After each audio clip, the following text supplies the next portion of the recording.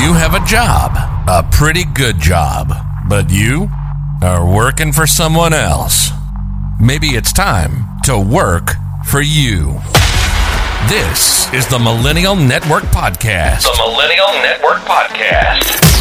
If you're a millennial entrepreneur, you'll learn how to go from that job to finding your financial exit strategy through entrepreneurship. Coach Dani has a network of successful entrepreneurs, and they're about to give some secrets away.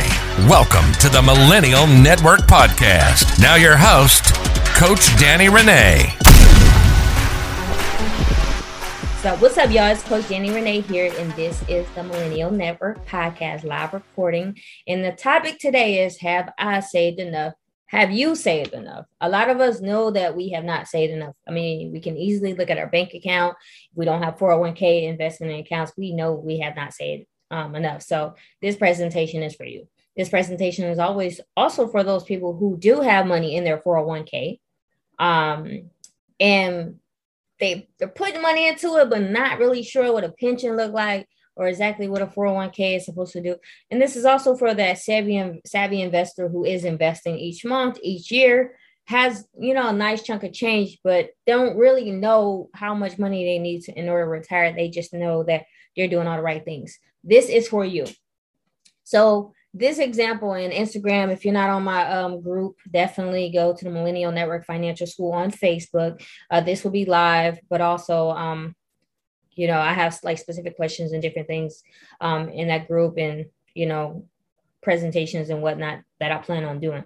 But anyways, so Instagram, if you just kind of got to hear it, you can't necessarily see it. So this is pretty much, have I saved enough? So ultimately, when it comes to retiring, one of the most important questions you have to ask yourself is, have you saved enough money? We all hear retirement. We all hear like in age, when we look at the baby boomers, we look at our grandparents, like everybody eventually want to retire at a certain point. But like I said last week, retirement is not just an age, it's an amount of money that you need saved up.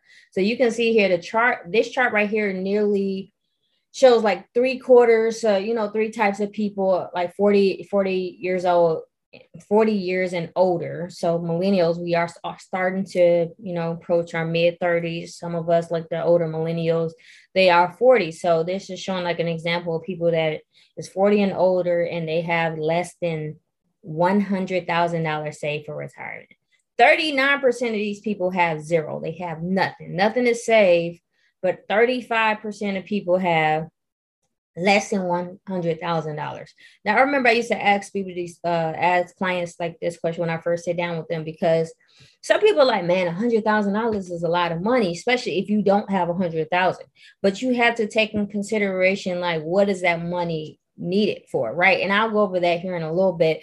But that's a really large number for a large group of people that don't have anything saved or have less than $100,000 saved. So hopefully you're in the minority group of people who is a little bit better prepared. And obviously, if you're a millennial, you are in that happy spot to where you really missed out on a lot of years of not investing, but you're also in that spot to where if you become smart and start doing the right things, pay off debt, and start getting your emergency savings together and then start investing, you are in that right age to where you could really make a difference in a turnaround in your whole financial situation.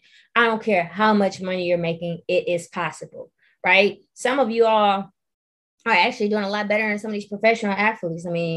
I mean, these singers, these celebrities that we follow, like COVID exposed a lot of them to where no matter how much money they were making, they were still living paycheck to paycheck. So you could really change the difference in your life if you just follow simple strategies and rules. Okay. But sometimes just looking at a retirement, account and balance doesn't really tell the whole story. So I'll show you guys like a simplified version, of like just some kind of like things to consider. So we had two hypothetical people here, Mary and John. I didn't choose these people, so it is what it is, right? But we got Mary and John. Both are age 62, and they're wondering if they can retire. So let's see who's better prepared, right? So Mary is a nurse. She has $500,000. Don is an advertising executive with $1.5 million in retirement savings. So obviously at first glance, it looks like Don is obviously in a better position because we're like, like Don got so much more money. But there's critical information that is being missed when we see stuff like that, which is why I told you guys, like with the celebrities, professional athletes, like there's so much information to take in consideration, right? So what are their retirement expenses expected to be? So Mary has a much more modest lifestyle. She expects to need about $50,000 per year to live comfortably on. Like we hear the term a lot of people say, I want to live comfortable, right? Well, Mary, she's in a good position to pretty much live comfortable, right? Don, however, has a mortgage on his home and a vacation property. So his expenses are a lot higher. His is at $150,000, right?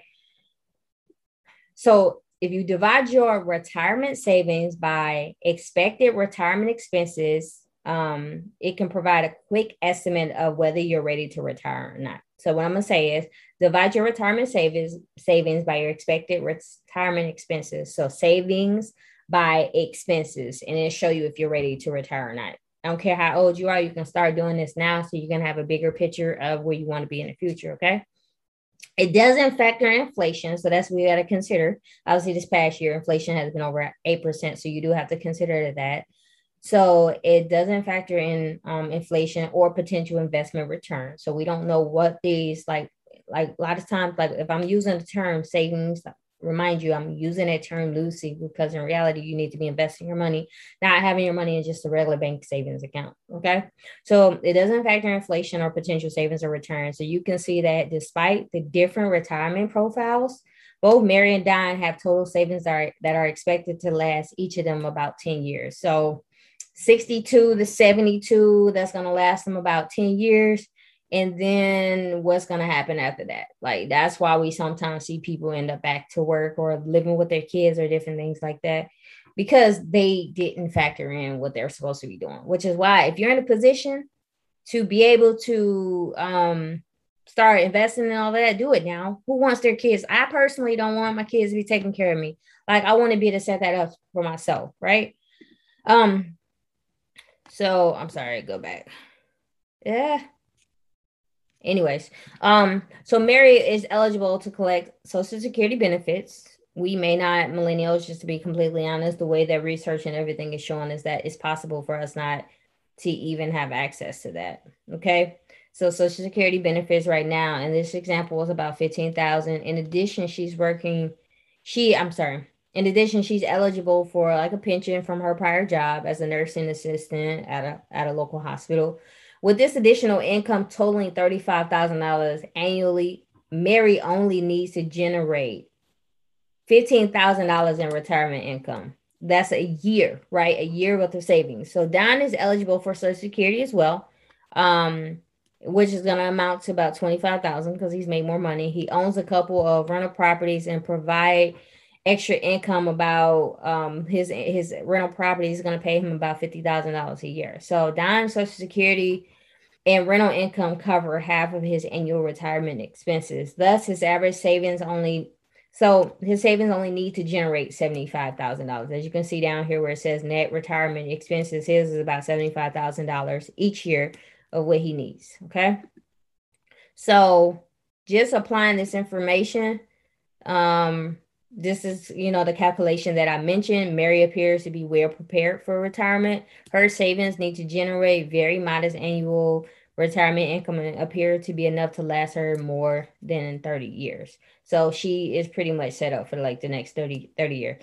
Don's situation has improved, but he is still somewhat constrained. He could wait to retire until his expenses are a little bit lower. So as he started to pay off some of that debt, he could retire a lot sooner. But that's things that you have to consider is once you hit retirement. As we hear a lot of times is you want to buy it, you want to generate as many assets as possible. And that's a whole different story. I could bring a credit person, a real estate person on here one of these days. But you will definitely want to take in consideration that the more expenses you have, and that's like credit or just any type of expense is going to really make it harder for you to retire, or it's going to really delay that time.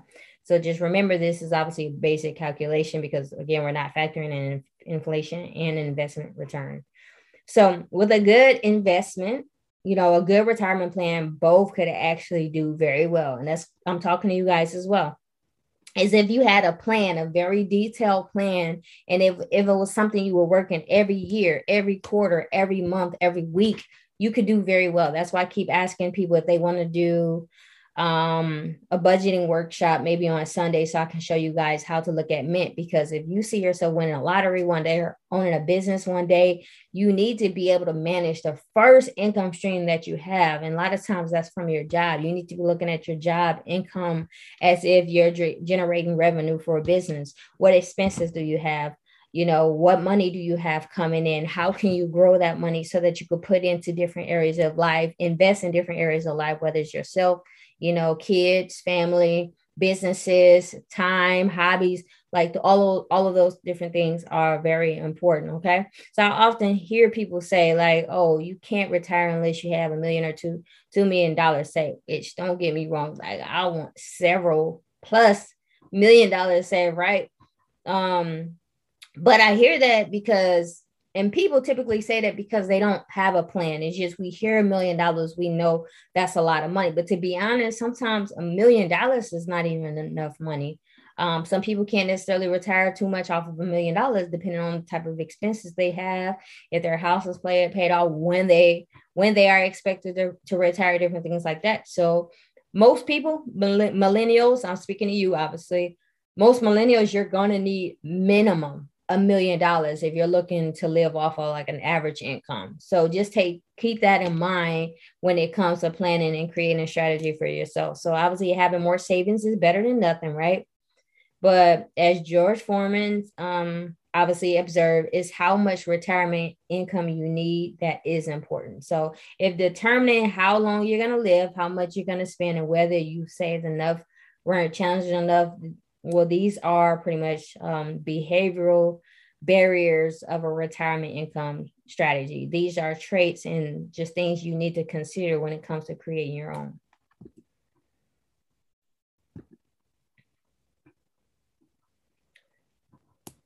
So obviously, here's the years that I just mentioned.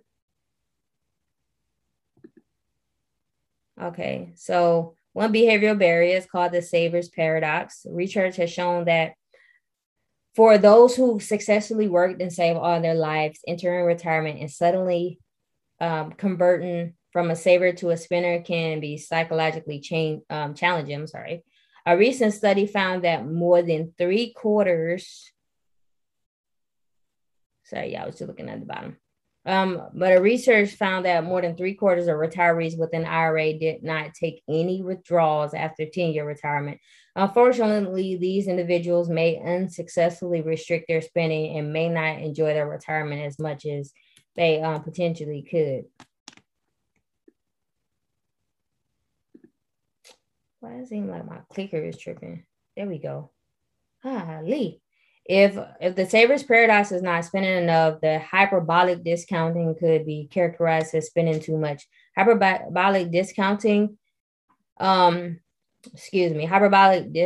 is placing too much value on rewards today while discounting the benefits in the future. To illustrate, think of a fancy restaurant where the waiter comes in like with all these nice desserts and whatnot, and you're deciding to watch your weight, but you just can't resist, right? So you decide to go in. This is pretty much hyperbolic discounting. You value the reward of the dessert today. You're going to smash that dessert today, even though it's not good long term. And that's how a lot of people are with their finances too. It's like you really want that clothing outfit. You really want to take advantage of that sale, but not realizing that it could really hurt you longer term by not investing it right now, right? So it's not making sense for your future health. So in retirement, this can happen when you suddenly have a large amount of money available, right? You imagine, like I said, an example, if you are that millennial with over $1 million saved, like you could be this person to where you end up spending more because you're looking at yourself like, hey, I'm rich, but at the same time, not being smart with the expenses. And that's another important reason why, even taking into consideration like these baby boomers, these baby boomers are retiring. That's why I was telling you guys last week, there is a huge wealth transfer going on right now with millennials. It was like 70 trillion something dollars. So these baby boomers are retiring. A lot of them are retiring with money, and that's from life insurance policies or investments or pensions that they've gotten from previous companies that they work for, right? But on top of that, their advisors as well are retiring. So there's an open market. One sad thing is it's not enough financial advisors and planners out there today. But the unfortunate part about that is it's over. I think I heard in the Atlanta area, it's like over 100 and something thousand real estate agents, but it's not enough houses, right? It's not enough houses to be sold. The reverse on the financial side is that there's people everywhere. The financial information, I think, is starting to become more readily available, but there's not enough advisors, right? So imagine if you're in that older age, it's important why you should have a plan in place, because you know exactly how to spend it. You know exactly how to be smart about it all, right? And the last behavioral barrier, obviously, is hyper loss aversion. For many years, behavioral finance has found that people feel about twice the pain from a financial loss as they feel pleased from a financial gain, right? So that's crazy to me. So people obviously hate to lose money, which is crazy because you look at Vegas and stuff like that. People go there all the time because it's something about the addiction. Like people love to win, right? But it hurts people more, obviously, to lose, which to me, it makes like the most sense. But behavioral finance has found this, like I said, to be twice as pain. But recent research has found this pain to gain ratio is magnified in retirement, and losses can be 5 to 10 times as painful as gains. So as a result, people that retire are so afraid to lose money that they hold on to their savings as cash, which to me, that's another benefit of while having passive income, because if you're having passive income and you can let it grow, then you, outside of this type of person, you can still spend your money knowing that you have money coming in. So one of the best ways to overcome this during retirement is, these behavioral barriers is to work with a qualified financial professional. Like I was saying with you guys, is that no matter what stage you are in life, millennials, like we are, like I said, we are in that weird space to where we can be forgiven for not investing when we were younger. But if we don't do something now, it's going to really hurt us in the future. Okay. So having a financial professional now is very important. Having a financial professional once you hit retirement is very important because, like I said, you need to be looking at your yearly, your quarterly, your monthly, and even weekly. Daily could be a bit extreme, but maybe weekly, monthly finances, so that you can kind of tailor it to all the different life changes and the plans that you have for the future. So these are definitely some things to consider. Okay. So you're likely to live longer than you think. Plan for whatever you can and adjust as you must. So we don't know when it's our time to go. And to be honest, like the way the news is going nowadays, man, like, I don't know about y'all, but that stuff messes me up. Like that nurse situation, these school situations, like it's scary, is very scary. And the unfortunate part about living in a scary world is that there also are some beautiful aspects to it. But on top of that, we don't know when it's our time to go. So the best thing you can do is just live the best life possible, but make sure you be prepared, at least financially, so that it doesn't add that additional stress. If you plan, you can definitely avoid a lot of it. Okay, retirement readiness is less about what you've saved and more about how much income those savings must generate. So obviously you guys saw the examples earlier, is that no matter the two people, you can look at somebody and constantly envy them, but you can be in a better financial situation than they are. And a lot of times you will be in a better financial situation if you put a plan together. Don't let behavioral barriers derail your retirement income strategy. Simple as that. Like you just saw the different behavioral barriers, is if you just plan smart. Like main thing is if you don't fail to plan, then what is it? If you fail to plan, if you plan, blah, blah. See, can get out, y'all. We do not plan to fail. Nobody wants to plan to fail, right? But we're planning to fail if we don't create a plan, right? So if you fail to plan, or if you plan, no one plans to fail, right? But we fail to plan. So we need to plan. Plan. If you see the job you're working, the business you're growing, wherever you're at in life, and what makes those organizations successful is because they have a very successful system. People that are successful in life, they have followed a very successful system. Investing monthly while following a financial plan puts you on track to having a very successful system that can get you closer to the goals and dreams that you want versus not doing it at all. And then eventually it's going to hit you millennials. So remember, doggone technology. Retirement is wonderful if you have two essentials: much to live on and much to live for, which is why some people, if they have kids, when they hit retirement, some goals are to travel a lot more, right? I think traveling is a great goal. I love to travel when I love to travel. I don't like to travel all the time, right? Some people, when it's their kids turn into adults, they want to be to spend more time with their grandkids. You know, like some people are hobbies, like whatever, or some people speaking or changing the world, like whatever it is. Make sure you have enough to live on and have a purpose to live for, okay? So with that being said, y'all, this is Coach Dani Renee. This is the Millennial Network Podcast. And remember, your network is your net worth. And I am out of here. Peace.